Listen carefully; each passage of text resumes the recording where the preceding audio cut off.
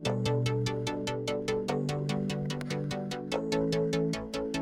listening to the Set Life podcast with Reed Petro, the only weekday show dedicated to news, tech, tips, and techniques on all things cinematography.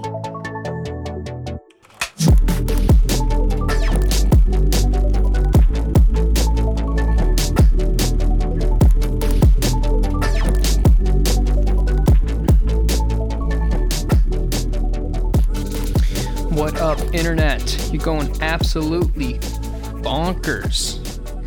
Am I gonna No, I'm not gonna restart it. Let's get into it. I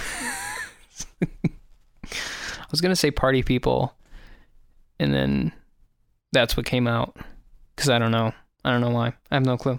Anyways, let's get into it. Tips for creating a booklight. Everybody loves a good booklight. Yeah, everybody. It's great. It's fantastic. If you don't know what a booklight is, it is where you've got a light source that is bounced and then diffused. So it gets the term booklight because, it sometimes looks like a V, or you've got the two covers, the front and the back, diffusion bounce with the light in the middle. The booklight creates an extremely soft source. And how it does that is you're taking your small lights, your small lamp, right? Say an M18, and you're taking that light and you're bouncing it against maybe a 6x, say.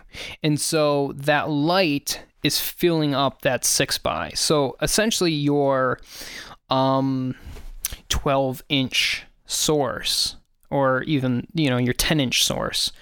Your 10-inch source becomes this 6x6 source, right? And then that 6x6 source is being diffused even more by a 8x8. So you're getting the light that is being diffused by the 8x8 is a 6x6 source, very huge. So you've got this soft light, really soft light, being diffused by an even softer light. And so it creates this super, super soft source that really doesn't have any specular highlight or anything like that. It's just very, very, very soft. As I keep saying, you're catching my drift here. Yes. One thing is that, anything that is in lighter tone can be used as a bounce. So it doesn't have to be an ultra bounce. Doesn't have to be a muzz. It could be a white wall, pale wall, tan, anything that's bright in tone can be used to bounce, and then all you need is that diffusion, and boom, you got a booklight. So it's really cool. You can do a lot with it, and it's very soft. Some things though you have to consider before doing a booklight is that one, you lose lots of light. You lose a lot of light because you've got your source, original light, and you're bouncing it. Well, you're losing light there. You're bouncing that light. And then it's going through diffusion, so then you're losing even more light. That bounce light is going through the diffusion. So one thing you need to consider is that you're going to want a big light source, and probably even bigger than you think, unless you've been doing it for a while and you know how powerful your light is.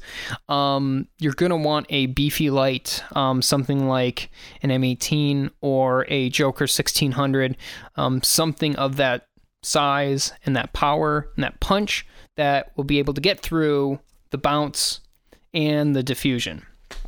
Another thing you need to consider while doing book lighting is that it is hard to control.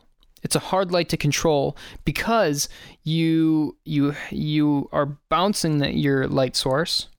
So right when you bounce it, your light is going to go everywhere. It's just going to fly in that 180 degree, area, right? And then you're going through the diffusion, which again is just going to bounce it everywhere as well. And so, and then you've got the a little bit of the return from the diffusion usually, and so that is bouncing everywhere as well. So you've got this source that is essentially just going everywhere if you're not controlling it. So one thing I like to do with a book light is at least have a couple floppies so that you can kind of side the light. Some topper. A topper is great too, especially if you've got like a lighter ceiling. That's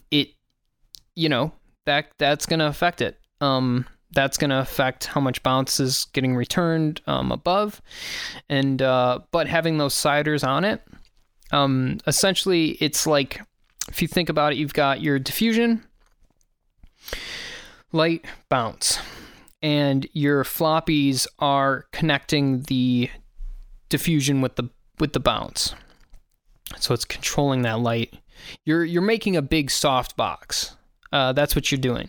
You're making a big soft box, and you're using these floppies on either side to control the spill on the left and right. Another thing you can do is if you're renting an 8x or a 6x of diffusion, you can actually get egg crates for them. And so you can just snap on a 40 degree on a 6x or an 8x, and that's going to help control that light coming through the diffusion very, very well. And it doesn't take extra stands, doesn't take anything. It's just snapping on right to the frame. Super handy, especially if you're doing stuff like this.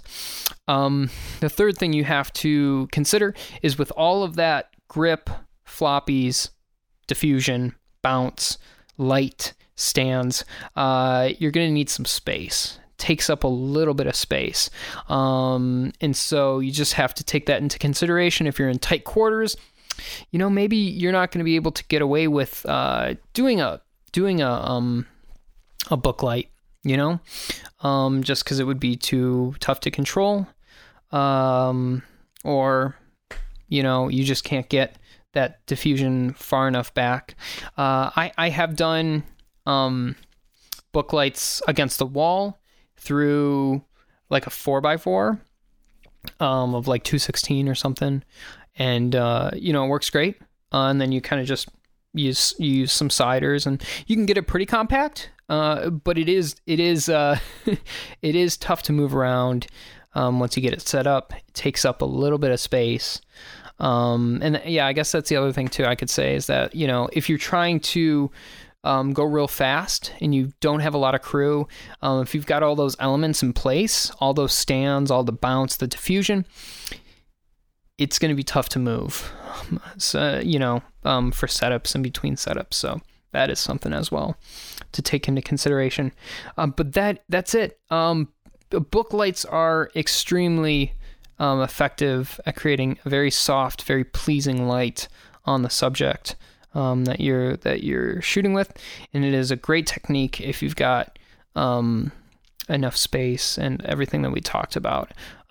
It can really, really, really make very pleasing image. So anyways, that is a book light. That's some kind of the tips and things that I've taken away with working with them, and I hope you enjoyed. That's it for me today. You can email me, setlifepodcast@gmail.com. Leave me a comment, message, and then I will talk to you soon. All right, bye. Thanks for listening. Have questions? Email the setlifepodcast@gmail.com. If you enjoyed the show, please rate, review, and subscribe wherever you get this podcast.